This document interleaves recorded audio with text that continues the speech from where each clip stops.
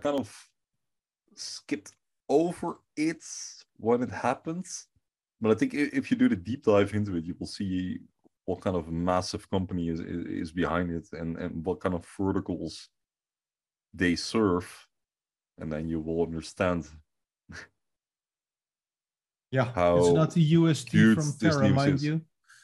It's No, a no, it's different not. different UST. Okay, so really quickly, we've partnered with UST, a leading digital transformation solutions company, to provide a technical integration and tokenization services to central and commercial banks and capital markets participants.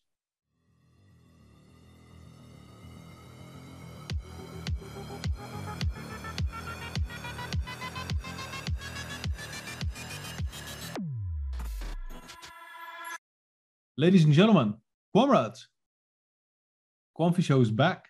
I'm back. Good to see you're back. And as you can see, this is the Christmas special 2022. And this is first time we're together since I left in the English capacity.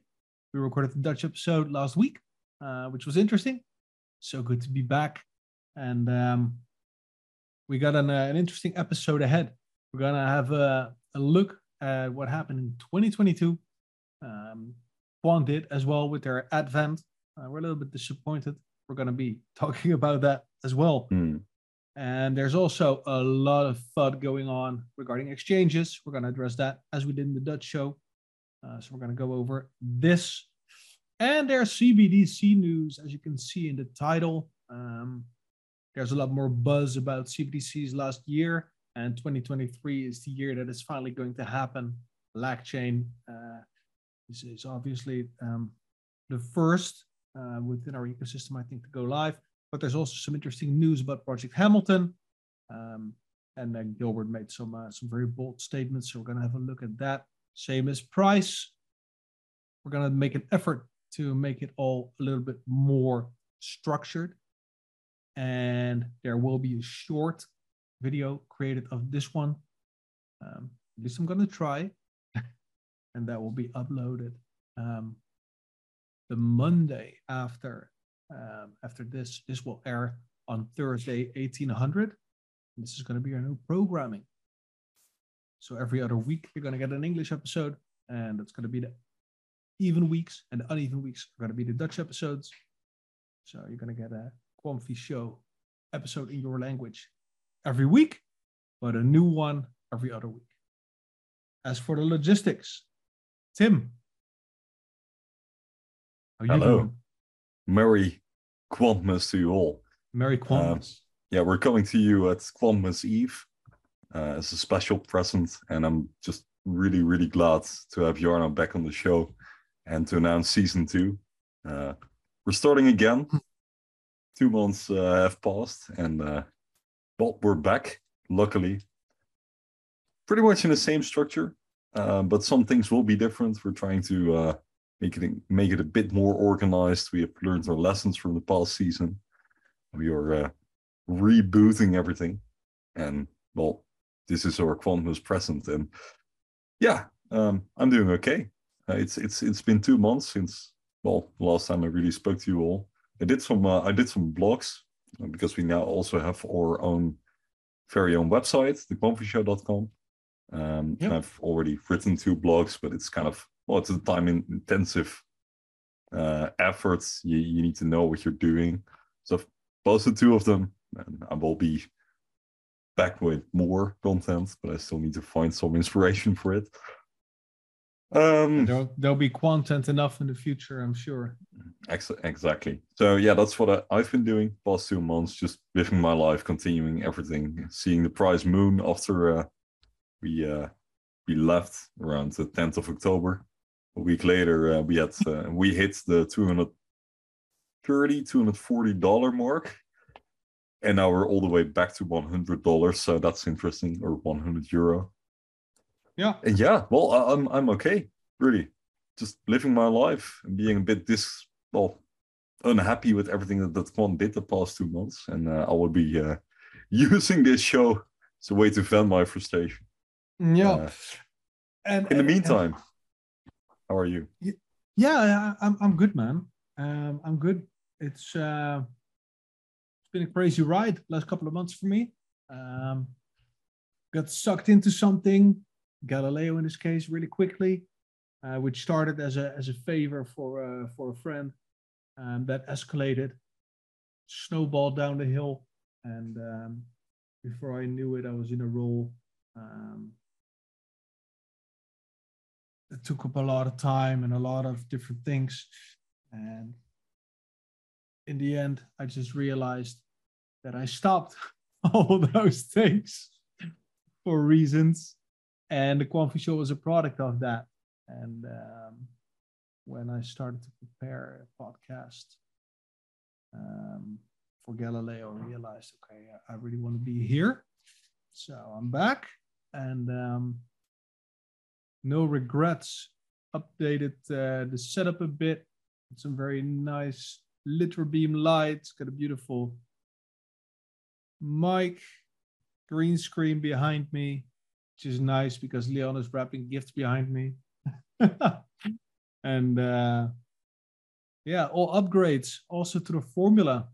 We defined what we want to cover a little bit better, Yep. and we called it the Quamfi lifestyle. This was always the plan, but we kind of got stuck in covering only the latest quant novelties, and in the future we'll be expanding our horizon a bit. So we'll still be going deep, but we're also going a little bit more wide, as we initially planned. So looking at diversification things, looking more to the broader ecosystem, and expand our discussion on that.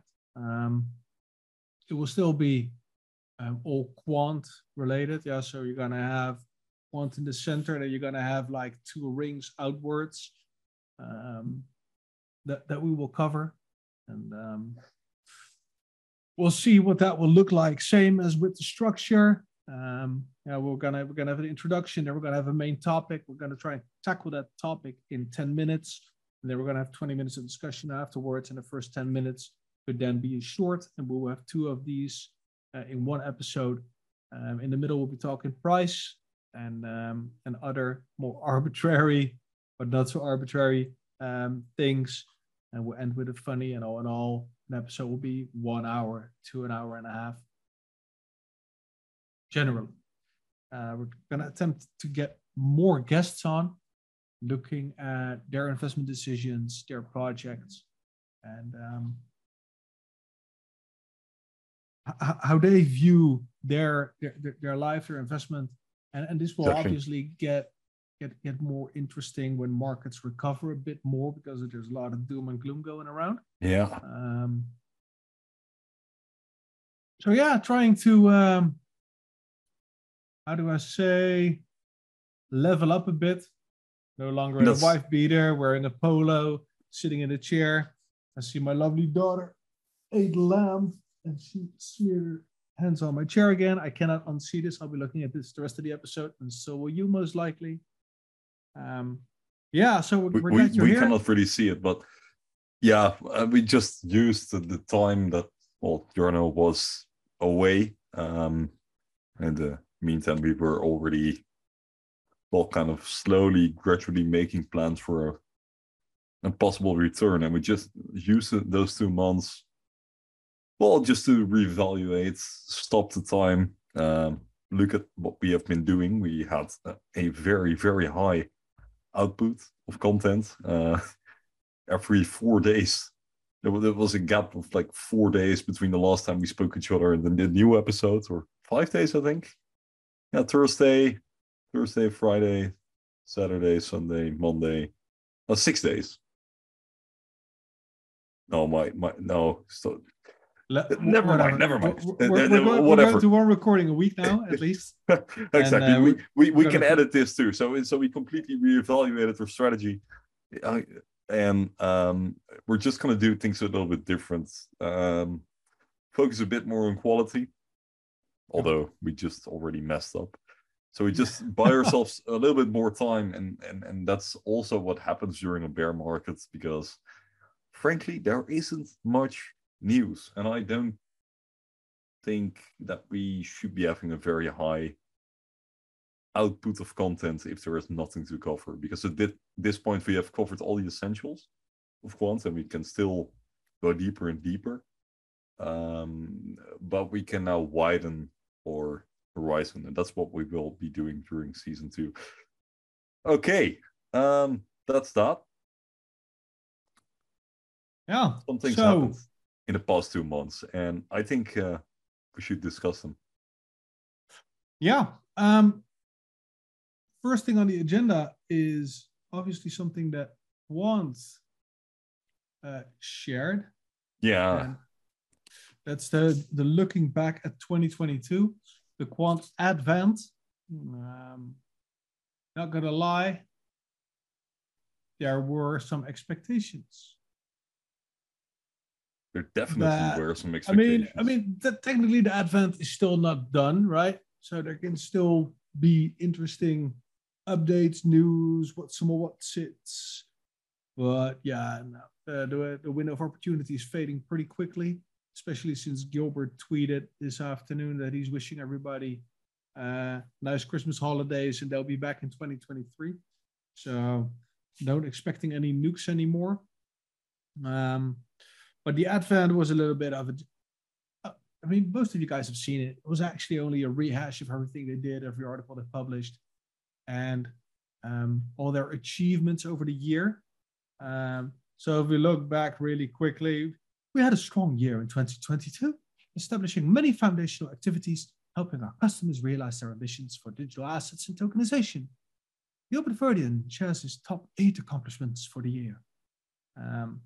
So they're talking about growth. So they expanded their team by 74%.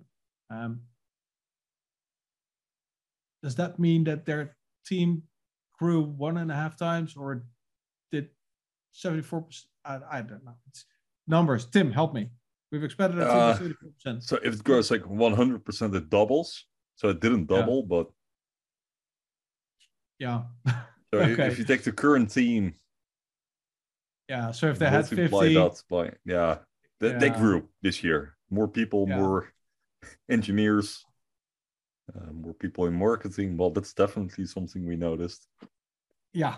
And yeah, they've just been gradually building, which is nice, honestly. I mean, if you look at current economic conditions and the fact that most companies are now laying off staff, that's a pretty bullish sign that they're still hiring people, that their demand is still growing. Yeah, that's not too bad. For sure. Yeah, and of course, Overledger improvements.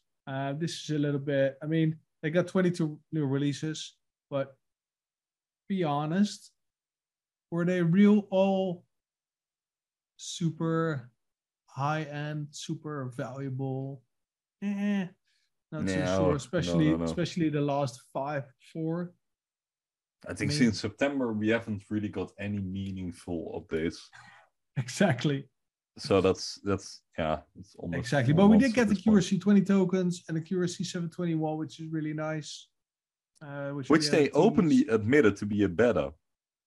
Really? Function. Yeah, it's literally there. You can read it. We already knew internally that it was in a beta, but now they openly admit it. I think it's under the tokenized section somewhere, but they say it's in beta. And they didn't say that at first openly. And we knew it internally. There were some rumors that it was in beta, but they say it, which is interesting though. Yeah, for sure. So every 2 weeks, new functionality. We knew this. Blockchain-based payments. Release our Overledger endpoints to perform blockchain-based payments. And there's still this difference, right, between Overledger Enterprise and Community. And it seemed, I discussed this with Bas from QuantaScan, who's also part of what we call our think tank. That's the team behind the scenes. You guys are great, by the way. Shield with all the graphical things and if those guys weren't there, I doubt if we could deliver. At the frequency, at the frequency and the quality that we do now. I highly doubt such a great team also for feedback, because they're all for like really mature guys with a lot of experience in many fields, and then yeah, it's a they, brilliant they team. don't care what other people think of their opinions, so they're always honest, which is really helpful. And their work output's like great. I mean, Shield Man, the guy that's doing all our graphics works.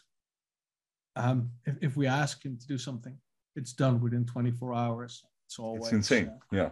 Yeah, it really is insane. And also So one of the with most knowledgeable. He's also one of the most knowledgeable members of our community. So that's a double blessing. It's a Yeah. really nice group of guys, and happy with them. For Okay, sure. Back to the year. Yeah. So user interface, beta version of tokenization API. Interesting. Is this then also community facing, or is this also enterprise? I don't know. It's a little bit hard to assess whether things are public or private, because not many people are using the public, but the people who use it say it's broken as shit. Yeah. Oh, demonetized. So Bum. And yeah, obviously the new networks, which is cool. Engineering teams and processes updates, which is also cool. The King's College London course. It's a little bit quiet in that regard for a while now, but how many people rolled in? 1,200? Well, it's there. Over 2,300 people have taken our course, ranking it highly. Yeah. So that actually 10. doubled since the last update I got. That's like 2 months ago. Pretty cool. And I mean, most of the year it's been around the 2,000 mark. A couple of hundred more people have joined. But it's still a good thing. I mean, it's one of the things that marks 2022 in Quant's perspective, if you ask me. There are some, I would say, tokenized the DLT course. Those were like the two intrinsic overledger things that we got. Okay, sure, we did get some extra overledger functionality. And then all of the rest is more, well, promotion, marketing, and the UST partner that will come further in this message. Yeah, so yeah, LagChain, and it's going to be second part of this episode. It's going to be about LagChain in a degree as well, because Latin American dollar coming, and next year. Yeah, and LagChain in itself, they're on mainnet right now, and they're making moves, right? They are. We'll post this episode. Can you make a note, Tim? Because we went into LagChain in depth a couple of times. But they are actually making the world a better place, which is really cool. It's also the FinTech for Good initiative thing that you see coming across your screen regularly. This is a big part of this. And yeah, they revitalized their brand, marketing, communications, yada, yada, yada. Cyboss, obviously, Digital Asset Summit. So they've been around, even though they apparently didn't have a boot, and that's a really big problem. And then, yeah, the partnership, right? So UST is getting the spotlight now, but Oracle, my God, Oracle, if half of what we think is going on is actually true, and we said this about SIA and Nexi as well, and that got even bigger after we said it. This is just crazy. 30,000 employees in 25 countries. They're actively talking about tokenizing, well, pretty much everything in the financial world, which is really cool. Very well connected. So yeah, another behemoth on board. And I'll put this in the description as well, so you can read the entire article in case you missed it. Yeah, that's one of the notable things that happened in the past 2 months. I kind of skipped over it when it happens, but I think if you do the deep dive into it, you will see what kind of massive company is behind it, and what kind of verticals they serve, and then you will understand. Yeah, it's not the UST from Terra, mind you. No, It's a no, it's different not. different UST. Okay, so really quickly, we've partnered with UST, a leading digital transformation solutions company, to provide a technical integration and tokenization services to central and commercial banks and capital markets participants. And this is a quote from Daniel Field. He's the head of blockchain. Built with financial institutions in mind. Quant Overledger's API gateway is the perfect foundation to bring the benefits of blockchain to a multitude of businesses in this sector, which is a pretty big statement. Again, this is in the description. Have a look. While you're scrolling down, like, subscribe, share, comment, all those things will help us out tremendously. But just subscribing and watching is wonderful. Thank you. And look into the future. Let's read this out. I'm thankful. I'm very grateful to the team at Quant for all their support. We've built an incredible foundation to unlock blockchain and realize the future of finance. We have so much to look forward to in the months ahead. We want to unleash additional solutions for developers, and there are exciting projects in the pipeline, as well as new capabilities planned for Overledger. The market is ripe for easy-to-use, low-code, secure DLT solutions, and we're in a great place for continued growth. We'll keep you posted. Yeah. So, looking back, doesn't look like much, but like I said, man, we're just looking at Oracle and what they're also doing, and the UST, and then the Nexi, and then LagChain. It's like the layer cake is getting so high that the things at the bottom are struggling, right? I mean, SIA was the biggest, and nobody's talking about SIA anymore, even though they connect the entire fucking world. We're just moving on to the next one, but all the layers of the cake are like almost equal in size, if not bigger. It's like an inverted pyramid. It is. It's literally those layers of sediments that are, well, continuously adding to this, well, this platform that we call Overledger. And well, if you look at Gilbert's final statement, and he said that, well, it was a nice year. He doesn't really make any concrete promises for the future next year. Like last year, he said, well, 2022 is going to be bigger than 2021. He kind of refrained from that. He didn't say. I think he's right, though.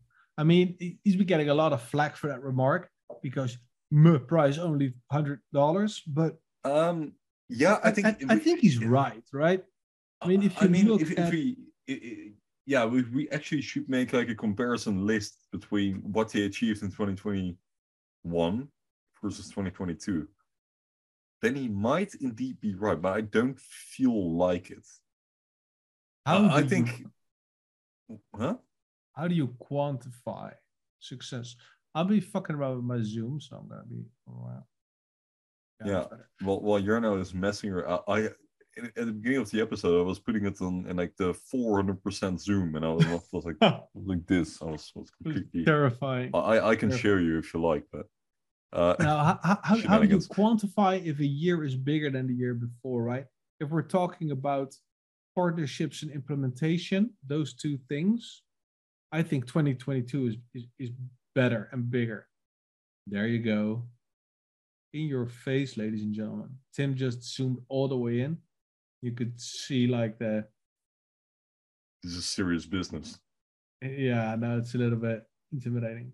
People are watching on 4K on their big screen TVs right now. Anyway, enough with the shenanigans. So, how do you quantify success? So, I think you could, well, literally compare what they've been doing last year to what they've been doing this year. And honestly, because of all those layers of sediment, I kind of forgot what we've been doing was all about. Yeah, what I mainly remember of 2021 was the price action, but that doesn't say anything fundamentally about the company. And that's interesting because mentally, 2021 was a bigger year. But on the other end, if they say, well, their team grew by 74%, they made major steps when it comes to their marketing strategy. Then in fact, I'd this argue with might have that, been a right? better year. We're getting multiple tweets every day. Just a simple, stupid example. They've been featured in a bunch of magazines and other things like that.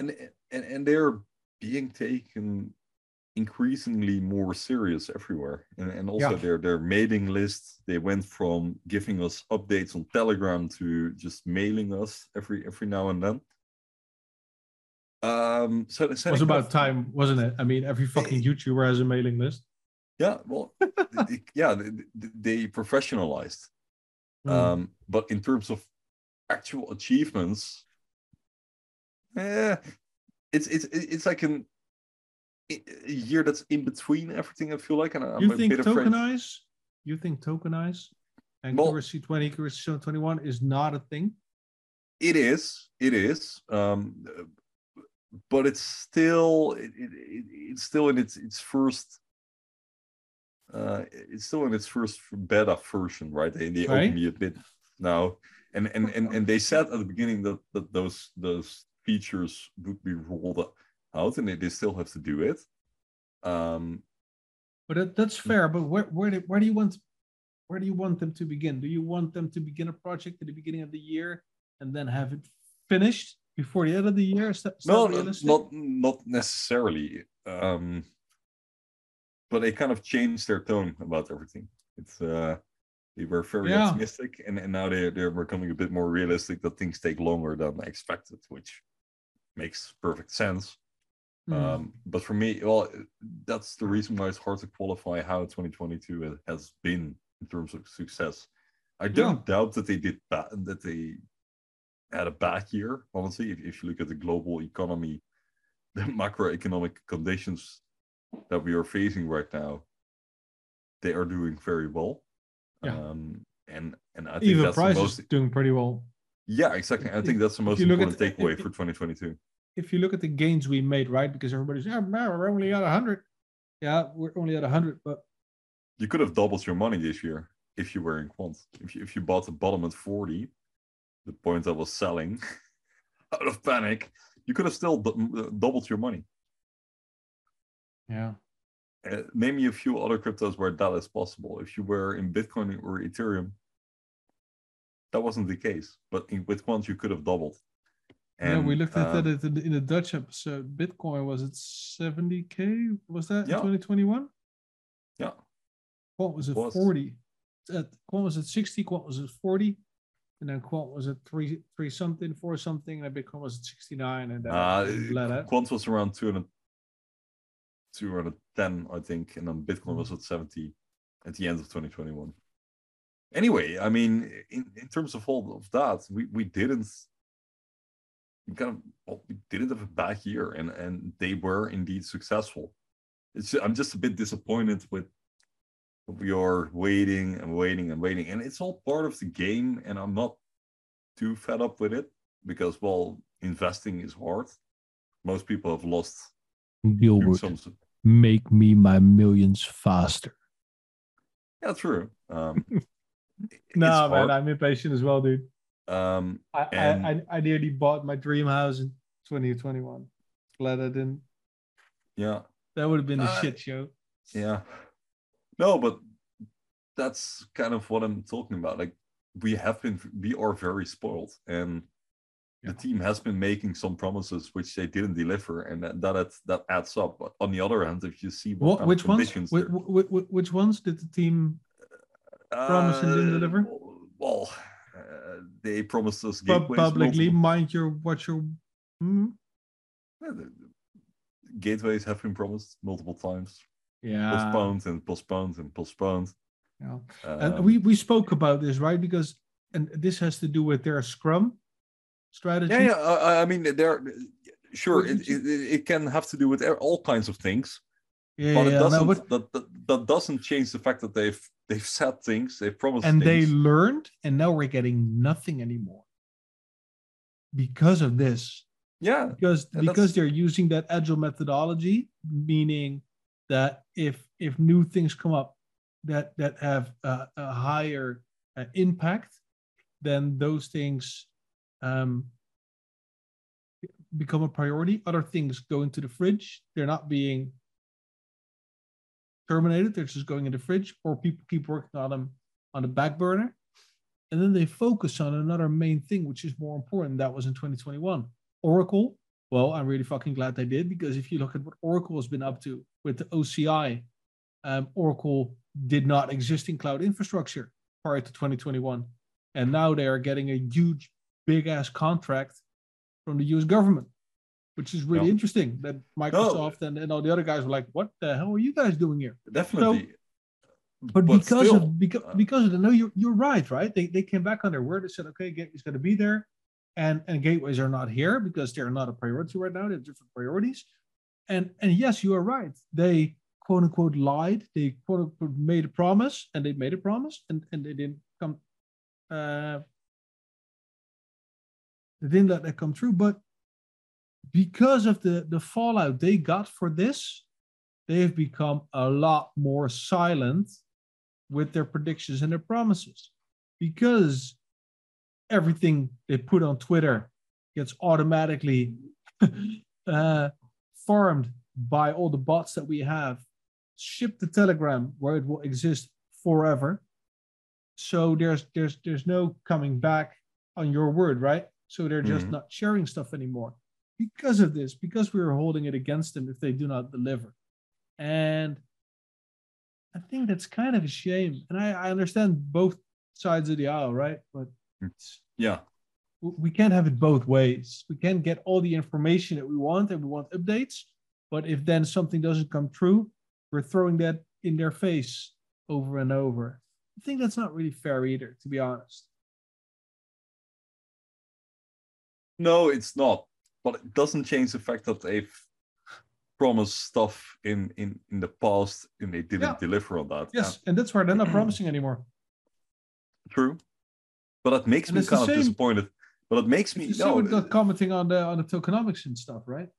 You know that some people reached out asking questions, and their autoresponder is now, we do not respond to tokenomics questions or utility questions anymore, which is really interesting. But what does that mean, that tokenomics? Since the Carlo Calista stuff. Yeah. If you now send an email or you ask questions, then you're just being reverted to the website. And if you ask more detailed questions, then they're just saying, okay, we're not commenting on tokenomics or utility related questions, because everything is clear and everything is as it is and as it has been since the beginning. Full stop. Yeah. You look confused? I mean, yeah, okay. But if you start asking really detailed questions, then are they still going to? Yeah, no, we're not going to answer. No. Okay. Yeah. Yeah, which is cool, but they just don't want to get burned anymore, because obviously things change, and everybody has their beliefs, and the only people that give a shit about the token is all the degens like us. Mm-hmm. And degens asking questions that the answers they cannot understand because of a plethora of reasons. So they just pull things out of context and make everything worse. So they can't win. I mean, that's my interpretation, right? They cannot win no matter what they bring out information-wise, how they answer questions. Oftentimes questions are so formulated so poorly that you cannot even give a proper answer without filling in blanks. Oh, well. Yeah, I mean... That's, yeah, go. Yeah, I mean, that's all company-related stuff. Like, they've been doing well. It wasn't a very exciting year, but it was a terrible year for the global economy, so I cannot blame them there. Yeah, not only the economy. So if you... Like, yeah, sure. I mean, we are spoiled still, and it's all not too bad, but 2022 was kind of a bummer in general. Like, not for me personally. I've been doing well this year, but it's going to be a long haul anyway. It's going to be a long haul until 2025 and later because I don't expect anything in coming years. I'm sorry for it, but it's just going to be a very slow road. It will say some stuff, and then they're going to do it, and then you'll have the legislation. But before you have that, there'll be many, many years further and further. In the meantime, they are still building the company, which is great, I guess. So it's not all too bad. But if you just look at it from a crypto perspective, where we want things really fast, it's really boring, man. On the other hand, if you look at what other projects like Flare are doing, do you know Flare? I'm kind of diverting now. Is it that thing that if you have XRP, you get Yeah, exactly. Exactly. That's a fucking shit show, man. Demonetized, but that is embarrassing. Like they just always postpone it. They now claim that it's going to happen somewhere halfway January. I don't buy it. I really don't buy did, it. motherfucker. Huh? I mean, you already did. I had XRP at that moment, and well, apparently I'm getting an airdrop, but that's terrible, man. And I'd rather have this strategy that they're doing right now, just being very boring. Yeah. Rather Slow than and steady, promising 1000x for the win. Yeah, exactly. That is the strategy that's going to make you the most money at the end of the day. And it's still crypto, so it can still go parabolic when it needs to. Well, technically, if you zoom out, and we'll go to price in a bit, we have just been going up in a 20-degree angle. Yeah, exactly. So it's not all too bad. So. And I mean, there have been plenty of moments of fear past year. If you look at Calista, I think that was one of the defining moments of 2022. The entire Carlo Calista drama. I still feel my stomach back from those days. We even dipped all the way back to 40. That was not necessarily related. It was a confounder, right? It was not the main cause. It was a no. It wasn't. But Oh. it was one of the defining moments of 2022, and there were plenty of moments of panic with everyone. We've had a very chaotic year. It was a roller coaster. When Luna crashed, that was the initial trigger, right? Yeah. Luna died. We have an episode on this. Please make a note. We'll put the Luna episode in there. So Luna died, and after that we got indeed let's call it Callisto Gate. Calista Gate, which was also interesting. Gil FUD busting in Maine. Yeah. It was also interesting. I will never forget that moment. You had so much weird moments, but also the sudden pump with Cybus to $240. Where the hell did that come from? We were on our way to all-time high again, and it went so quickly. Like in a matter of weeks, we were almost back at all-time high. I mean, it's such a weird roller coaster that we are in, and I don't know. We're getting seasoned investors, and the good thing is that we're doing it under these conditions. Yeah. And that we're still here because things will get sunny eventually. Those clouds will go away, and then we are in for a ride all the way up. So it's not too bad. Hey, could be worse. Could be walking, or could be XRP holders. No, nothing. Let's move on. Yeah. Shall we dive into that? No. Oh, sorry. What did you suggest to go? Shall we dive into the drama a bit more specifically? What drama talking about? As in the FTX? I thought it was something in general. Yeah. Or do you want to face the price now? Or? No. Let's go to the exchange FUD, right? Yeah, sure. So what has been going on? As you guys know, FTX, Simon Bankman-Fried and his fellow looters. I'm going to cut this really short. But they were an exchange and they were registered in a tax haven, some like Bahamas, Seychelles, Canary Islands, China. Canary Islands is part of Spain. Oh, really? I thought Canary Islands were also. No. No. No. Which islands am I confusing it with? Because now we need to fucking figure this out. Bahamas, Seychelles, Cayman Islands. Cayman Islands, that's it. Wrong animal. Canary. Cayman.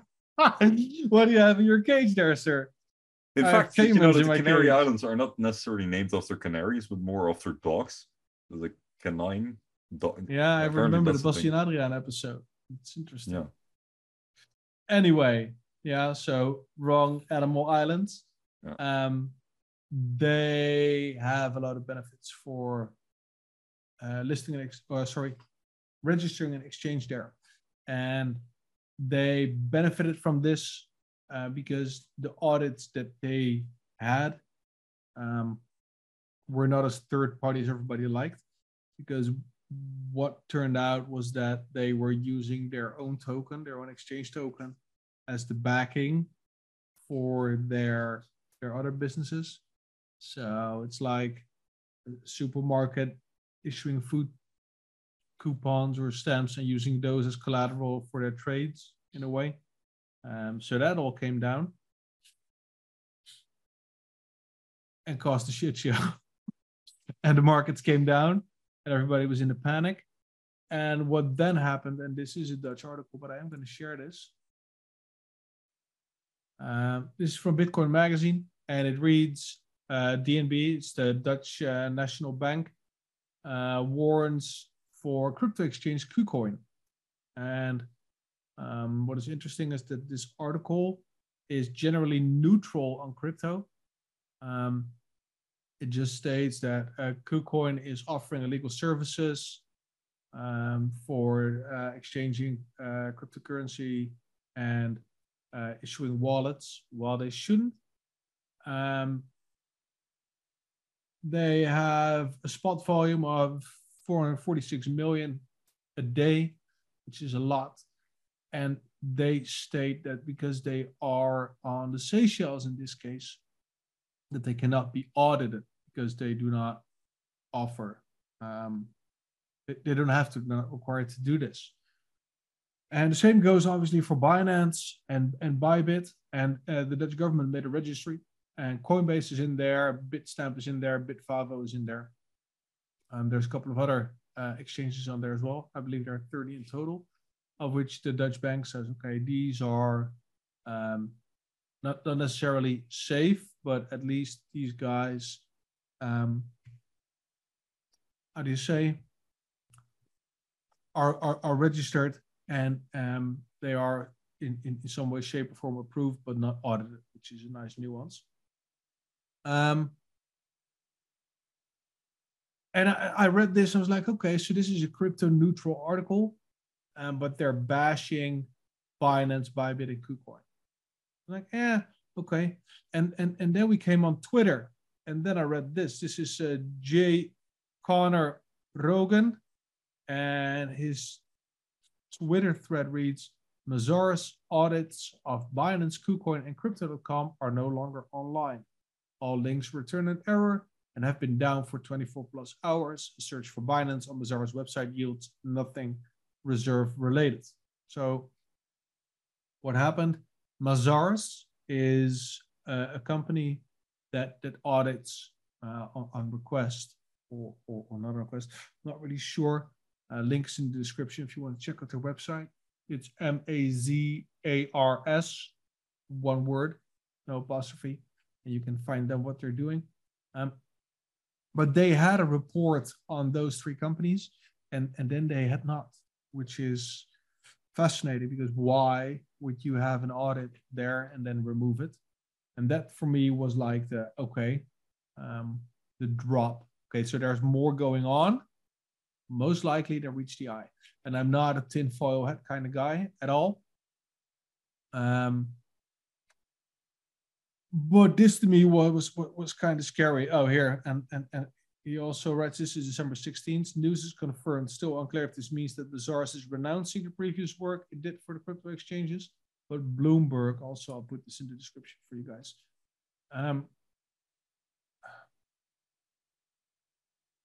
I can read this, obviously. Accountant that vetted Binance reserves halts crypto work. French auditor Mazaris halts work for Binance Crypto.com. Crypto firms claim unable to sign deals with big four firms. If you have a Bloomberg, then you can look into this. But there's a lot of shit stirring when it comes to exchanges and audits, and then especially how do they back their assets. And we spoke about this on the Quantmas show in the past. And looking at what if something goes wrong, right? Everybody knows the not your keys, not your coins story. And I think that holds true. But looking at the Dutch exchanges, right? And same with LCX and CoinMetro, they all have the users' funds in a foundation. Yep. And they're not part of the limited company. So if the limited company goes belly up, then the funds in the foundation are still safe. FTX, Binance, KuCoin do not have a structure like that. They just have everything in a big jar. And as soon as they're gambling with your money using like very high leverage, because if they fail, if they fuck up, they can just pillage the big jar, just put a hammer to it, and then use those funds to get out of debt, and that's then your money that's gone, right? And there's a lot of exchanges which with this is not possible. And that's how the discussion began for the Dutch episode. It's like, should you put everything on a ledger always, or can you use exchanges? Tim, what do you think about that? Well, personally, I'm pretty serious about my crypto. So I do have most of my capital in cold storage. But I do still have a significant amount of money on exchanges. And that's just one Dutch exchange that I use. In the past, I did use KuCoin. I did use Crypto.com. I did have Binance for a bit, but always temporary. So I did have money there, but always temporary, and then I moved it somewhere else. So it was always kind of this entrance for me, this on and off ramp to buy Quant or any other crypto, and then get it out of there as fast as possible, because I didn't really trust those parties. Not necessarily that I thought that they would get into trouble, but I just didn't feel comfortable with my money sitting somewhere on the Bahamas, the Seychelles or Cayman Islands, whatever. I'd rather have it with a Dutch or at least a party registered in the European Union. Yeah. Well, I'm on the side of having most of my money in cold wallets, but I'm not necessarily against exchanges. So I'm kind of on both sides. For example, the crypto that my parents have, I also got them a bit into Quant. That's all stored on an exchange. One that I trust, because I don't think my parents will be very happy using a ledger. They will get a mental breakdown, I guess, using that. Yeah, it's and that's indeed the point, right? I mean, everybody says not your keys, not your coins, so that's true, but it's also not your bearer certificates, not your stocks. No, if something happens to your seed phrase, you're completely screwed. It's a very vulnerable way of acting. I was talking about if you own Tesla stocks, do you have them in a safe, the stocks? Do you have all your savings in a safe or in a mattress? I mean, all those things are all really nice. And there's probably people that do it, but a lot of people just shouldn't. And I know that I'm a broken record on this, but most people that bought Quant, that I know own Quant or crypto, do not use a ledger. They just use one of the exchanges that is using the foundation separation of funds, because they don't want to fuck around with a USB stick that you have to log into a computer with a very specific cable, because otherwise it doesn't work. And they don't want to have a sheet of paper somewhere, or steel, you gotta have steel laying around and have a copy somewhere else, because if your house burns down, and it's not the future, ladies and gentlemen. And there's always people. I mean, there's even people who have a continuous server running in their basement with the Bitcoin blockchain on it, and they are keeping that up to date, and then putting the freaking backups in saves on a different location, because if the blockchain shuts down, we can start it up again. I mean, those people exist, and that's fine, and we need those people, but most people are not those people. I wonder though, what would huh? happen if this is just a completely theoretical, theoretical exercise, but what would happen, sorry for interrupting you, what would happen if Ledger as a company fails?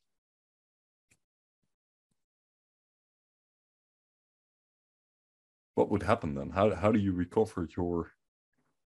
Well, technically, your ledger is still standalone. So if you have the latest version of the software on your computer, and you have the latest version on your ledger, then you should be fine.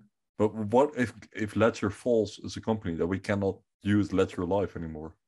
Or doesn't matter. Then you still have your 24 words that are made from that uni list, so you can still activate your wallet somewhere else. Okay. As long as you have the recovery phrase, you're fine. Okay. Seed phrase, recovery key thingamadoo. I mean, that's good. As long as you have the 24 words, you're fine. If you lose the 24 words, you're fine. And that's why most people, I mean, I know someone's like, yeah, I have a ledger, and you 24 words, yeah. I keep them side by side, hidden around, in a cupboard somewhere. Okay. But what if your house burns down? I think you're pretty screwed.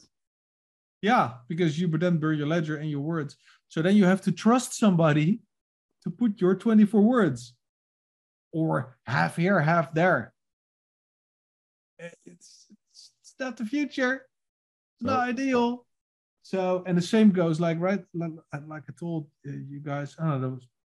I went on vacation only with the missus. I have 2 kids. If Leon and I both die in a horrible plane accident or whatever, and everything is on a ledger, who's going to access this? No one. Who's going to reach my quant? I mean, I got a whole quant that will be lost forever. So I need to do something to make sure that my children, 5 and 0 years old, are able to actually sell that quant in the future. How am I going to ensure that that's going to work without breaking all the rules that come with self-custody? I mean, don't share your seed phrase.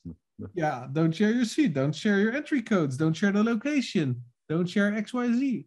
Well, sorry, guys. I needed to do something, because otherwise the kids would have had nothing, which is also crazy. And then you can store it at a bank. Yeah, okay, you can store it at a bank. That's true. But then you still need to leave instructions. And it's a mess. Anyway, so exchanges, are they bad? No. I also keep a part for liquidity on exchanges, because if craziness hits again and Ethereum fees go like through the roof again, maybe, or at least there's a panic, or I'm panicking, I do not want to be fiddling around with a ledger to take some profits. I just don't want to. And I also had problems with Ledger. Tim had problems with Ledger. I mean, Ledger it's a fine product, right? But it's still a hardware, and things can go wrong. Mine got factory reset after an update, which happens, which is not a big deal, because you can just grab your seed phrase and then just type it in. But that's a fucking 20-minute process. And that's a long ass 20 minutes to then realize, oh shit, I need to put in my passphrase. Passphrase, how are you going to explain to your next of kin Yeah, you need to put in the passphrase. The passphrase is 24 digits, and it starts with. It's crazy. So, but no, liquidity on exchange, majority on the ledger, a hybrid model I think is really nice. Yeah, that's the I model think I'm using.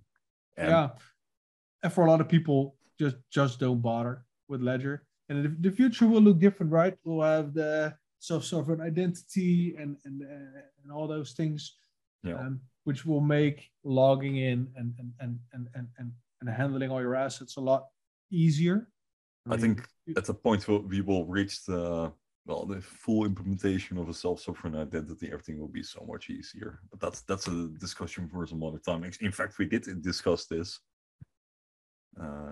with Check D, for oh example. yeah, we did. If you, I can link the episode if you like. No, Yeah, but let me. Yeah, no, but well, I think what will happen, and then that's also kind of if you look towards the future, towards the coming year, is that you will get some exchanges which will start to dominate. In fact, that already happened, right? Most of the crypto markets are dominated by just a couple of parties. But to stay relevant there, you will need to comply to regulation. yeah, And there is no way um, that we will continue to face the same kind of conditions that we have right now. Like the same stuff happened with banks 2008 and before, yeah. It's complete a repeat of fraudsters. moves. And well, you got tighter and tighter regulation, but this time around it's around crypto. New fintech companies emerging. They will also eventually hit that point where they will be fully regulated. In the Netherlands, we are luckily very far ahead when it comes to that. We're still not fully there. Very Um, progressive. Yeah, but luckily, we do have a progressive regulator, which in the beginning wasn't greeted with a lot of enthusiasm. I know that some Dutch parties almost gave up because of the strictness of Dutch regulation, but in circumstances like this, where parties on the yeah. Bahamas completely fall apart, then I'm really glad that we have a tight regulator here. And I'm not that stressed about my exchanges falling. It could obviously play out differently in the future, but for so far, it's not looking too bad. Is there anything else I wanted to add here? No, not necessarily. No. I think I hope at If least. you go with the Coinbases and the Krakens and um, the Yeah. Favo, And oh, if and this no, in the Dutch episode, we talked about this too. And in fact, some banks are also already entering this space of being able to buy. So that's also a prediction that I'm doing. That has in fact already happened. Is that banks, and especially those neo banks, these really innovative, innovative, innovative. uh, innovative, fintechs, they will start offering crypto alongside their usual offerings. So you can just have your account there, your savings account, your checking account, etc. You can invest from there in regular stocks, but you can also buy crypto. And I think Revolut is already doing that. At my bank, I can already buy for years. I can invest in regular stocks. But you will see that more and more banks will enter this space where you can also start buying crypto. And I think that is completely the future. There are already a Yes. lot of services where you can just buy crypto, and the only thing you can do is to just wire your money there, and then you will get like a crypto wallet that is completely well handled by that company, and you cannot transfer to other wallets. You can just stack it there, have your crypto, and then transfer it back to your savings accounts when you need to. I think that will be the future. Yeah, and especially if you can still use like a hybrid model, right? So you can have them custody your stuff, but if you have the keys, same as what Coinbase custody has right now, um, you're still good in a way. It's a little bit of a difficult construction right now, and it requires some identity things, but that will be there in the future. No doubt, no doubt. Hey, want to go into some price chat? Sure. And during this episode, we dropped back to 98 euro. We lost a digit, a full digit, Jarno. Broke again. Back to 2 digits. Yeah. When rope. I think ropes are not necessarily hit by inflation as much. So. Okay, so looking here in euros, looking at Bitcoin, 15,853. Burger tokens, 16.8K. It's not too bad. Ethereum, 1.2K burger tokens. Over the last 7 days, down 3%, give or take. And there are position 30 at 105 US dollars. Down 12%, 7 days. Under Bitcoin Cash, just a bit under Stellar, under Ethereum Classic and Monero. Looking at the euro price, because we're still Europeans, 98.86 euros, down 12%. This is the same. At least we're above ApeCoin and Kronos, which is nice. Yeah, so if we're going to have a look at, and it was interesting for the Dutch people watching, we were talking, and we are not TA specialists at all. We were looking at the Quant Bitcoin price. And we kind of spoke about it in a weird way. Because what you see here is the Quant price, but depicted in Bitcoin. So this is obviously not the Bitcoin price. And I listened back to it while I was editing. And it did sound like we were comparing the Quant price with the Bitcoin price, which we're not doing. This is just Quant in sats. So if we look over 180 days, you can see the Quant price is the blue line, and the Quant price is also the orange line, but the orange line is in Bitcoin or in Satoshi or whatever you want to call it. If we're putting it to log and to max time frame, you could just see we're just, if you draw a line from bottom left to top right, we're just climbing 20%, like angle, gradient, whatever you want to call it. Degrees, what is it? Is this degrees or percents? 100% is straight up, and that's 90 degrees. So this is about 20. Yeah, it's something like that.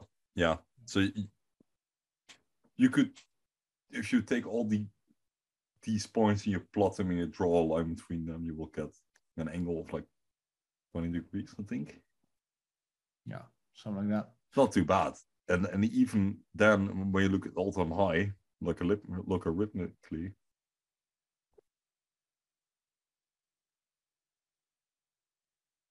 if we continue this trend, we're good. For sure. I mean, what was the starting thing I'm gonna do, right? Too many zeros. I cannot see. Because there are some mechanisms behind this that will do indeed make sense. I mean, the amount of wallets is growing, so there are more and more participants wanting those quants. So we will get a lot more stable in the future, and even also the I read somewhere, if we look at the trend of November, we're growing 5% a week. Yeah. Wallets wise. So if this persists, then by the end of 2023, we'll be at 1.4 million wallets. Because it's exponential, right? If we keep doing the 5%, like clockwork, we'll be at 1.4 million wallets by the end of 2023, if we keep up this pace, which is crazy because when I joined, there were like, 5,000 wallets? Yeah, when I joined, there were 12,000. Yeah. And we actually did some speculation and some math back in August. And they were like, for 100K at this rate, that will take at least till mid-2023. And we already reached it in November, which is also mental. Yep. What's even more mental is to realize that most, from what I've seen in the top 500, top 100, most of them are just exchange wallets, custody wallets. So if you're in the top 1,000, you're one of the few 100 private citizens, or whatever you want to call it, normal people, that owns more than 1,400 QNT, which is also bananas. Really is. Anyway, Bryce, where are we going? Yeah, it's a good question. To the moon. No, I don't know. To the moon. I think it will really depend where we're going, what the macro environment is doing at this point. And that is, under current conditions, the most important indicator. And it could very well change if something happens update-wise. But as long as that doesn't happen, we are completely following the path that other cryptos are taking as well. Be it what that people... What do you mean with an update? As in, if we get some kind of news or something that's exciting that makes people want to invest in QNT. If that doesn't happen, I think... Nothing gets people excited. UST didn't get them excited. Oracle didn't. But Cybos did. And then we pumped. So there are reasons to assume that optimism might get back in some kind of future update. But as long as that doesn't happen, I think we will... Will we take profits, or do we only take profits at the bottom? I personally took profits on that pump up. Yeah, I did. Yeah, not a lot, but I did take some profit. On that, I am just buying, DCAing nice things that I need/want instead of taking profits. Mm-hmm. I hear Leon in the background. Yeah. I mean, I haven't sold a lot though, but I did sell a bit, just have a bit more financial stability in the back. Like, we are facing very turbulent times, and I do have some plans financially for myself. So it's like, yeah, well, we're now between the 150, 200. Might as well cash a little bit. Wouldn't be too bad of a financial decision in case we go down. But on the other hand, I still have a tremendous amount of QNT. I'm still taking an insane risk. If you look at it very rationally, people will call you insane if you see what you're doing. But maybe. Yeah, that's all part of the game. That's all part of the investment strategy. And it is. Yeah, that's also what will make season 2. What will define season 2, I think, because in the first season, I think, are we going there now to discuss season 2, or is there anything? I should look up our agenda. We literally have it in our Google Docs. Yeah, no, I wanted to go to the CBDC thing. Sure. Oh yeah, CBDCs. Yeah. Okay, then we're going to CBDCs. Yes. Tim is already getting his twitch. I'm already feeling it in my neck. I'm getting those red, itchy spots. Yeah. Well, what is interesting, this guy, Richard Turin, link in the description, on LinkedIn, wrote this, and this is the third paragraph. Not a day goes by when I read some hysterical hit piece about CBDCs. The themes are always the same. Governments They will are. turn your money They off. literally are. You will have an account with the central bank and your money will expire. Follow the money. Most of these posts come from people selling either gold, crypto, or survival bunkers. And I think he's right. He's completely And right. he has some arguments. So the first line is a little bit cringe. Two flames. Must read. The ECB makes clear it will not know who, how much, or where people spend. So stop the anti-CBDC hysteria.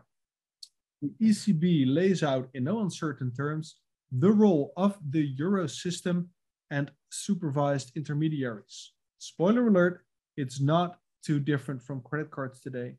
I've said this for years, and so have we. There's a couple of arguments here, and I know this is a little bit of reading, but I want to take you through this because these are quotes. He actually states this. So let's look at critical passages, most reproduced in full because they are so clear. Number one, the euro system would not be able to infer how many digital euro any individual end user held, nor to infer end users' payment patterns. The digital euro would be designed so that it minimized euro system involvement in the processing of user data, while ensuring the smooth functioning of the digital euro and the ability of the euro system to perform its tasks. Makes sense, right? For normal people, what would their arguments be for knowing all this, for monitoring all of this? What do they have to gain? For rational people, they'd say nothing. And there's obviously a lot of people that say, yeah, but they want to know what you spend. And they want to know where you go so they can control you. Okay. Number two, the euro system must retain full control over digital euro issuance and settlement. Settlement is defined as the completion of a payment transaction with the aim of irrevocably discharging all payment obligations between payer and payee through the transfer of funds. The two technical tasks are: one, settlement verification, and two, settlement recording. This also makes sense, right? You cannot distribute this. You cannot have some untrusted, unknown party. You can't have this, how do you say, decentralized. You can have it distributed, but not decentralized. So supervised intermediaries is number three. Supervised intermediaries would perform all end user facing roles, such as opening digital euro accounts or wallets and associated payment operations, as is currently the case for the bank accounts and services that customers are already used to.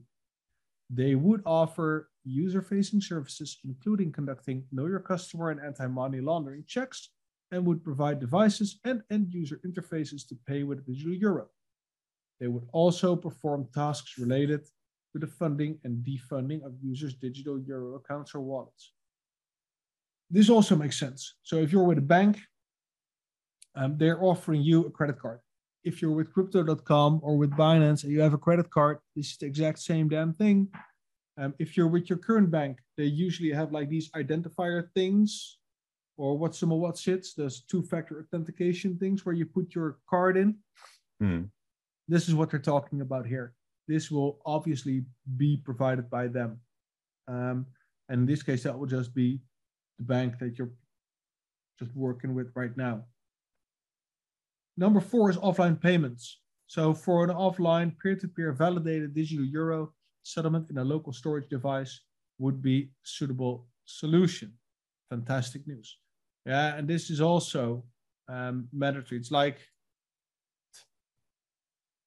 cash, right? It makes perfect sense.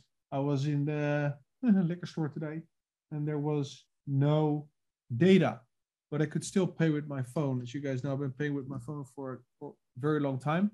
And that also works if you're in airplane mode or whatever, because it just caches it, CACHE, and it just sends it when it's done. Sorry, when you have a connection again. So the tech is already here. Regulation is still on the way. So the takeaways are: stop the CBDC hysteria. The ECB will not know how much you spend or where. the relationship with your bank or newer intermediaries like cell phone carriers is intact, the ECB will run the computers that quote unquote settle, which makes perfect sense. And the ECB finally accepts offline payments. They've been on the fence for ages. And this is the reality, and this is the truth, right? And just the feeling that all new technology will lead to more control, I think is a little bit hilarious. But it's also, and there's a guy writing a comment on this, because also went through the comments. This man, Dr. Thierry Teuma,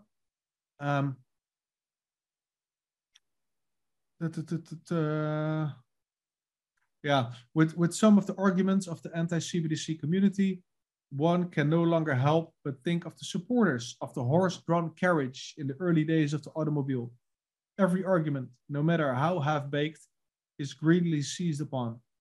The main thing being to create an impression of doubt about the new in the listeners' readers.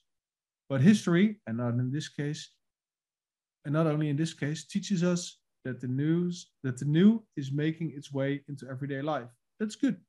Usually humans call such a process evolution, right? We've shown this in a different episode about the internet. A passing fad, right?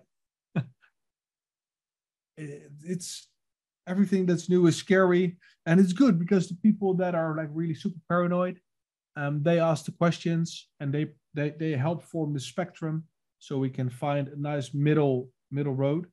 But there's a lot of rational people that are also jumping on that bandwagon, just rehashing information without thinking for themselves, and that those people are usually also very loud because they have something to commit to, which is a shame.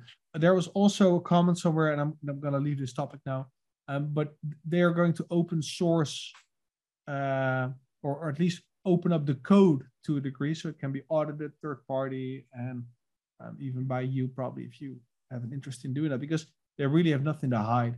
And since it's the European Bank, there's a lot of countries involved. They will all do their own due diligence.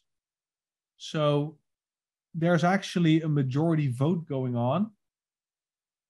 I mean, not like a vote, but kind of like a vote to see if everything suits everybody. And I know there's a lot of, how do you say? Ultimate, well, whatever. There's a lot of, what do you mean? Yeah, so everybody needs to be on board. So everybody will check, right? All the countries in the EU that are going to use this digital euro. Yeah, and everybody is like a word. I forgot the word. Is it an infinitive? No, it's an ultimate, whatever. I mean, it's this process of getting everyone. Yeah, I see what you mean. Like consultation. I don't know. It's never everybody, but just to paint a picture. Yeah, I know what you mean, but I don't really have the English. Neither do I have the Dutch word for it. Yeah. But to get all the people on board, all the countries on board, the code will need to be vetted by every country. The Netherlands is not going to agree if they do not know what is in the code. And the same goes for a lot of other countries. So again, everything will revert to the mean once again. We'll see. What we see here is from the Digital Pound Foundation. This is also about CBDCs.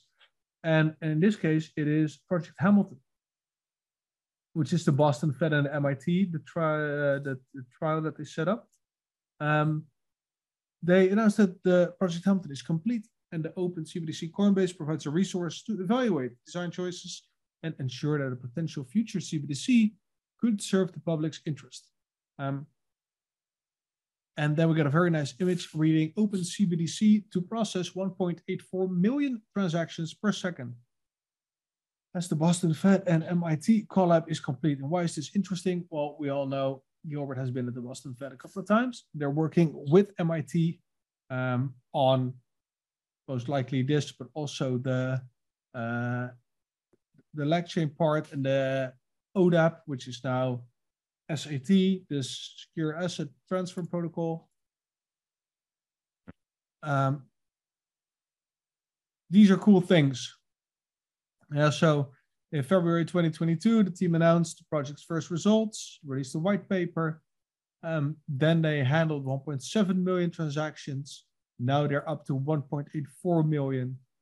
And here's a little bit of it attracted some scrutiny from lawmakers, Project Hamilton, because they could get an unfair advantage. And there's ongoing research by the Federal Reserve into the digital dollar, and apparently they are competing in a way to this. But they conclude with, however, the US ultimately does not have a definitive plan for a CBDC, and there's room for growth and expansion. And even so, technically, every state in the US would have a separate CBDC if they wanted. It could all be pegged to the dollar, and it could still be interoperable. Because of some very interesting project that we know. But looking at this article and looking at that the US is like the farthest behind in the world, give or take, when it comes to regulation, planning, and all those things. I mean, officially, right? So what they're doing in the background, I do not know. I am not thinking they're sitting on their hands, watching idly how everybody is changing the world. For sure. I mean, this is a completely political matter, and I mean the technical capabilities are being rolled out, and that's what we're seeing. And luckily, now in the case of Project Hamilton, they did make major steps forward, and they are following schedule, because those things started around 2017, 2018, first concepts. Now the first studies being started in 2020, end of 2022, study completed. So that is going at lightning speed, if you ask me. It's just going to be those boomer politicians who need to make the actual decisions. And politics is slow, man. It's a really slow process before you get something through. Well, that entire. Didn't Martin say something about this? That the tech is already here. That we could do this right now, but we just need the regulations and the standards to catch up. This is also right. It's like the open door that we're entering time and time again at the Confi show. Yeah. The regulations and the standards need to be there before people jump on board. That's also why LagChain will be so interesting. Give you absolutely a bit anecdotal, because I don't want to necessarily dive into LagChain. I was having cake this week at my work because we finally managed to get a plan through, and it took 20 years before it passed. They took 20 years to get certain regulation passed. And so when I was in primary school, a little bit on what the regulation was about. I'm working in this field of urban planning, and like to get in Dutch it's called a bestemmingsplan. So like a zoning. I'm not sure if it's zoning regulation, like urban planning regulation. And it took them 20 years to get it through because everyone was saying something about it. They had to constantly fight over it. And that's not necessarily a good example, but that's a showcase of how slow government, and especially in these kind of cases, can be. Because you have so many actors, and really, when you want to do something like this, you want to have the entirety of in this case, the EU and the Eurozone want to say something about it, it's going to take a long time. And that's the reason why Jarno was talking about LagChain. Different setting with, a bit less heavy regulatory structures. So you can, I mean, if they can get it to work there, and they can have the proof of concept done there, then getting this implemented can just be a simple case of copy paste, right? Yeah. and tweak it a little bit and be done with it. Well, we will see. We will see. If we'd have central bank digital currencies in 2008, we probably wouldn't have had the financial crisis, says Gilbert Verdian. Spicy. I'm not sure if I agree about that. Let's hope.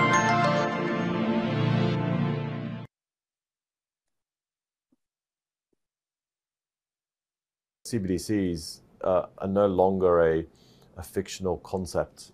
These are real. That they are happening.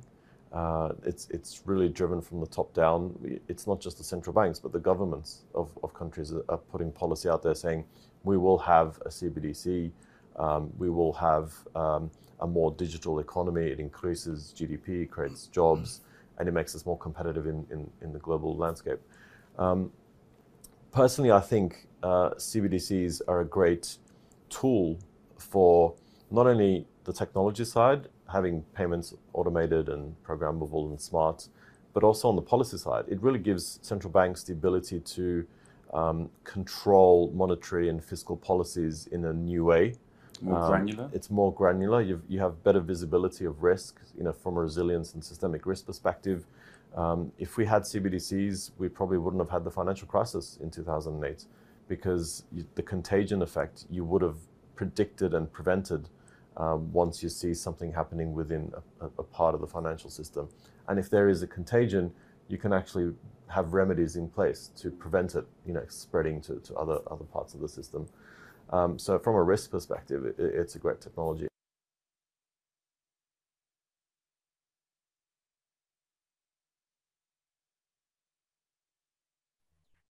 Trying to talk, but I have myself on mute. I said, Gilbert's here talking about contagion effects. So yeah, indeed, that would mean that central banks could step in earlier and prevent systemic risk. Yeah, and quicker, right? Because right now, what you see with the Fed with their quantitative tightening is they're trying to get. At first, they printed a ton of money, and now they need to get that money out of the system. But to get that money out of the system, they need to get people spending, or they need to do that with rates or what's it. It takes a ton of time to get all that money organically out of the system. And because everything is so slow and finality is so slow, and you got all these clearing houses and things that produce and what's it, which if you have CBDCs, you can very easily just close one tab, open one up, and you're going to have instant effects on this. So if there is indeed, like Gilbert says, a contagion, and he said probably, right? But if you have one part that's crumbling, and to prevent everything else from falling, if you can, in a way, cut that off, and this is like way above my thinking and understanding, but to me, it makes sense because, like we saw with FTX, there was shit on one end, and then it just spread and spread and spread. Besides the rumors, right? But there was also financial fallout because there's a lot of people that were exposed and so on. It was kind of similar, like you said, to 2008. So how would you think that would not have made a difference having CBDCs? It depends, I think, on the role that CBDCs start to play. Because that would assume, if you follow Gilbert's logic, that everything would run on CBDC. So then you wouldn't have any kind of parallel system.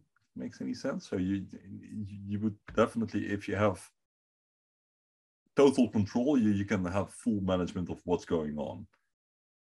If you don't have that, then sure, you could still partially, I think, manage the risk. But it would be way harder. And I doubt in how far the legislation can go in order to have the total control of giving the central bank like full authority of what they're doing. It makes any sense. Like, I'm still trying. I think Gilbert is kind of not saying that I'm an expert. I want to don't want to say anything about that, but I think he is oversimplifying really complicated stuff. Okay. And my thoughts are in this case, right? And then we go over to background. He has the knowledge and the experience to reasonably oversimplify this, because I think he has such a great understanding that if he states like, okay, we could have probably stopped the contagion from spreading with the use of CBDCs, why would we then doubt that? Because the banks because he's a vendor of this technology at the end of the day. Yeah, that was your argument in the prep, right? I mean, he's never going to argue against it. So he will oversimplify his thesis. Where's my tinfoil hat? You really think that? You think he will? He's not. I reasonably think that sure he will have a point partially, but he's also selling this technology, right? Or he's not selling it, but he is promoting. Yeah. So I'm not arguing against it. No, that's fair. I mean, certain industries will also argue that they are essential, like the fossil company like Shell will argue that they are essential if you want to transition your energy system. They will not place themselves out of it.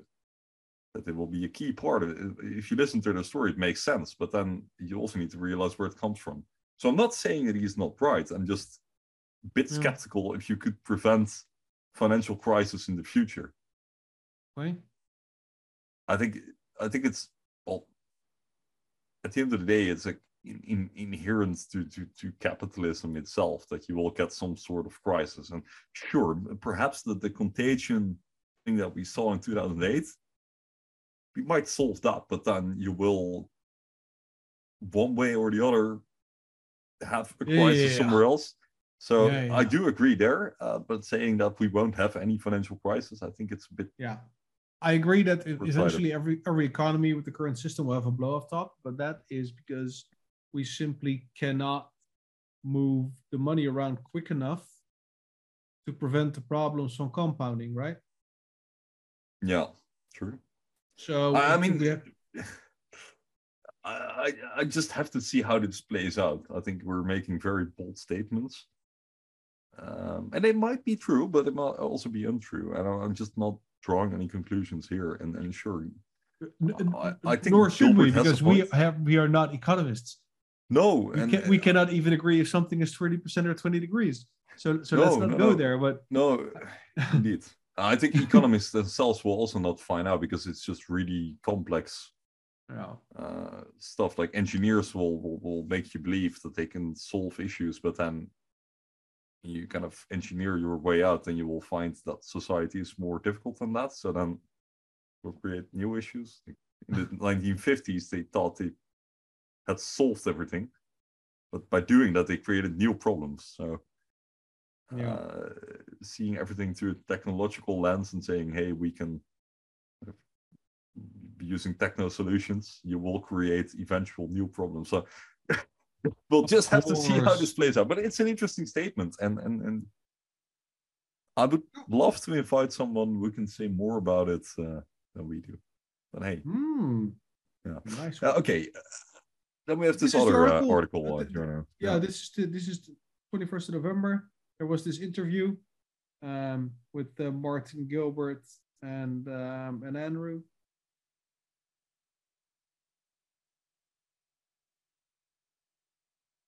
Sorry, was making an age guesstimation. How old he is?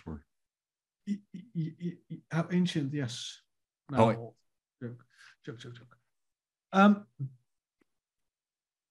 This article is in the description, and my brain is beginning to fill. But this was recorded after Cybos. There's an entire video, and I believe the video is almost an hour, is it not? 34 minutes. It's on their website. Like I said, link in the description.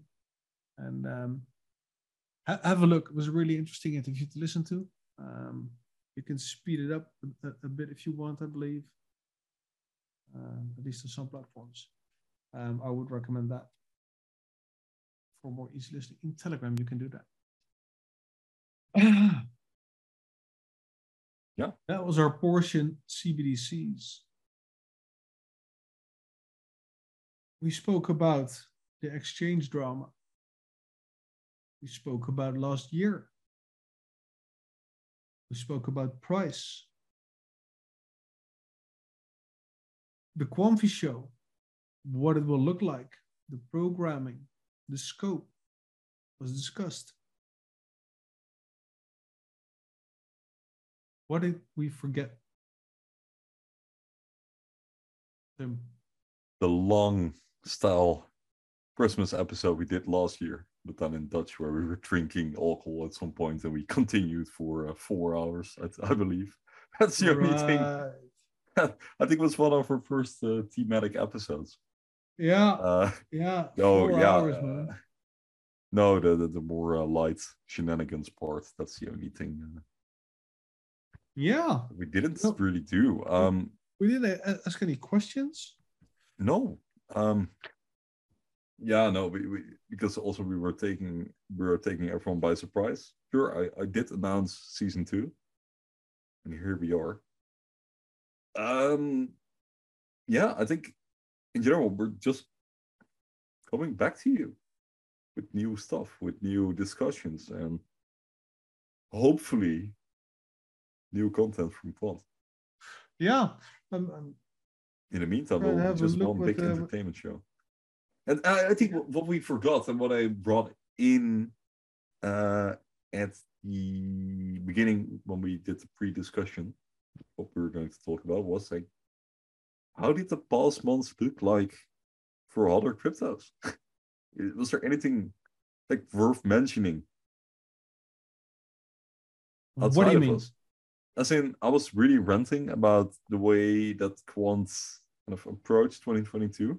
But at the same time, we also have other cryptos around us that are also building and developing. What have they done? I don't really know. It's really been a very weird year, 2022. Like as soon as the bull market is gone, the development stops, it seems, or the hype stops. Yeah, people don't care, right? People don't care. People don't share. No. And it's on or done or sleep or kill in the crypto world, right? And we also saw that with Galileo,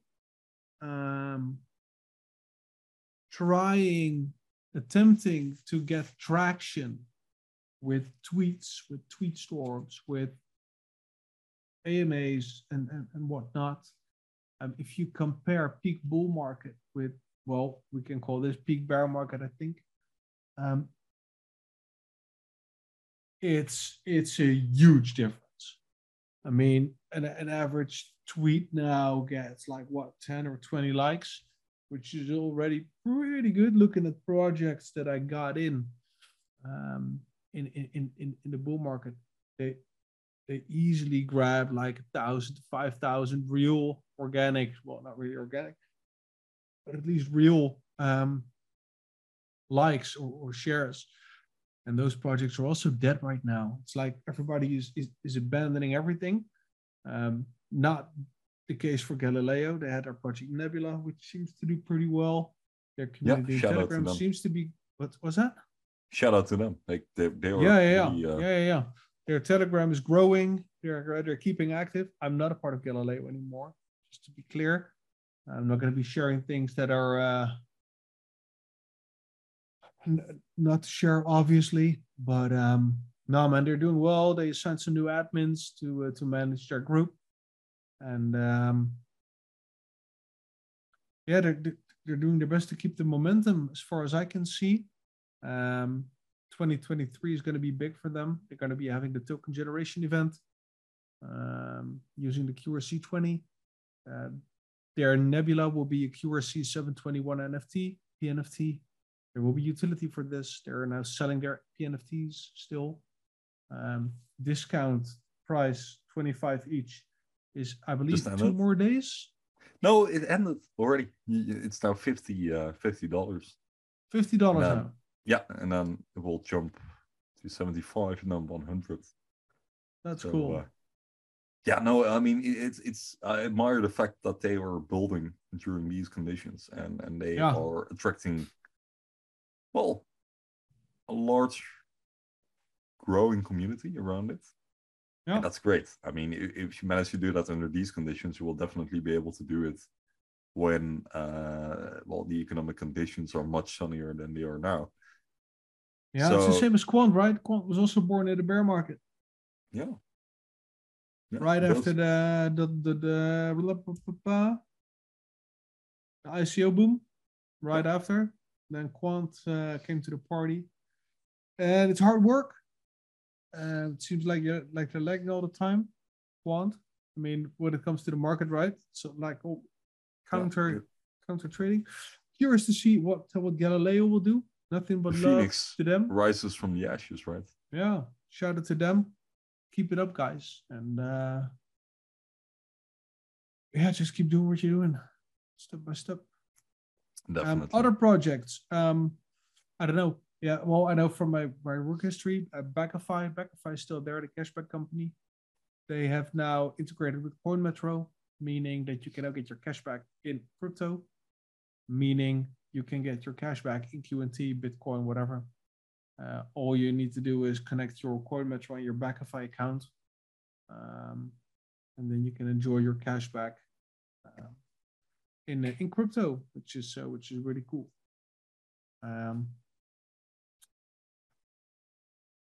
Other things, I am not following other things. Oh. and neither should you. This is the Quantmas show. Yeah. I think we did give you a nice Christmas present. Sadly, not based on an update. But hey, we are back and we're going to do this once a week in Dutch. No, sorry. Once every 2 weeks in Dutch and once every 2 weeks in English. And you'll hear more from us. For sure. Else? No, thank you so much for your support. And I just looked, and the Dutch episode already had 126 views in one day, which is pretty cool. Love the engagement. Yeah, leave a comment, like, subscribe, all those beautiful things. Share it around your Twitter, give us a tag. If you want to be on the show, if you have something interesting, share or not. Just want to grab a drink, we can do that as well. Let us know. And check out our website, thequamfyshow.com.nl, quamfyshow.com, thequamfyshow.com. We bought them all. And you'll find us there. There's a contact form if you have any questions. We love you guys. Hope you have a wonderful year's end. How do you say that? New Year's Eve? New Year's Eve? Yeah. Christmas, Quantmas.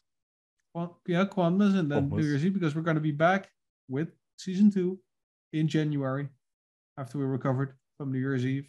Hopefully we'll still have all our digits. And we'll catch you then.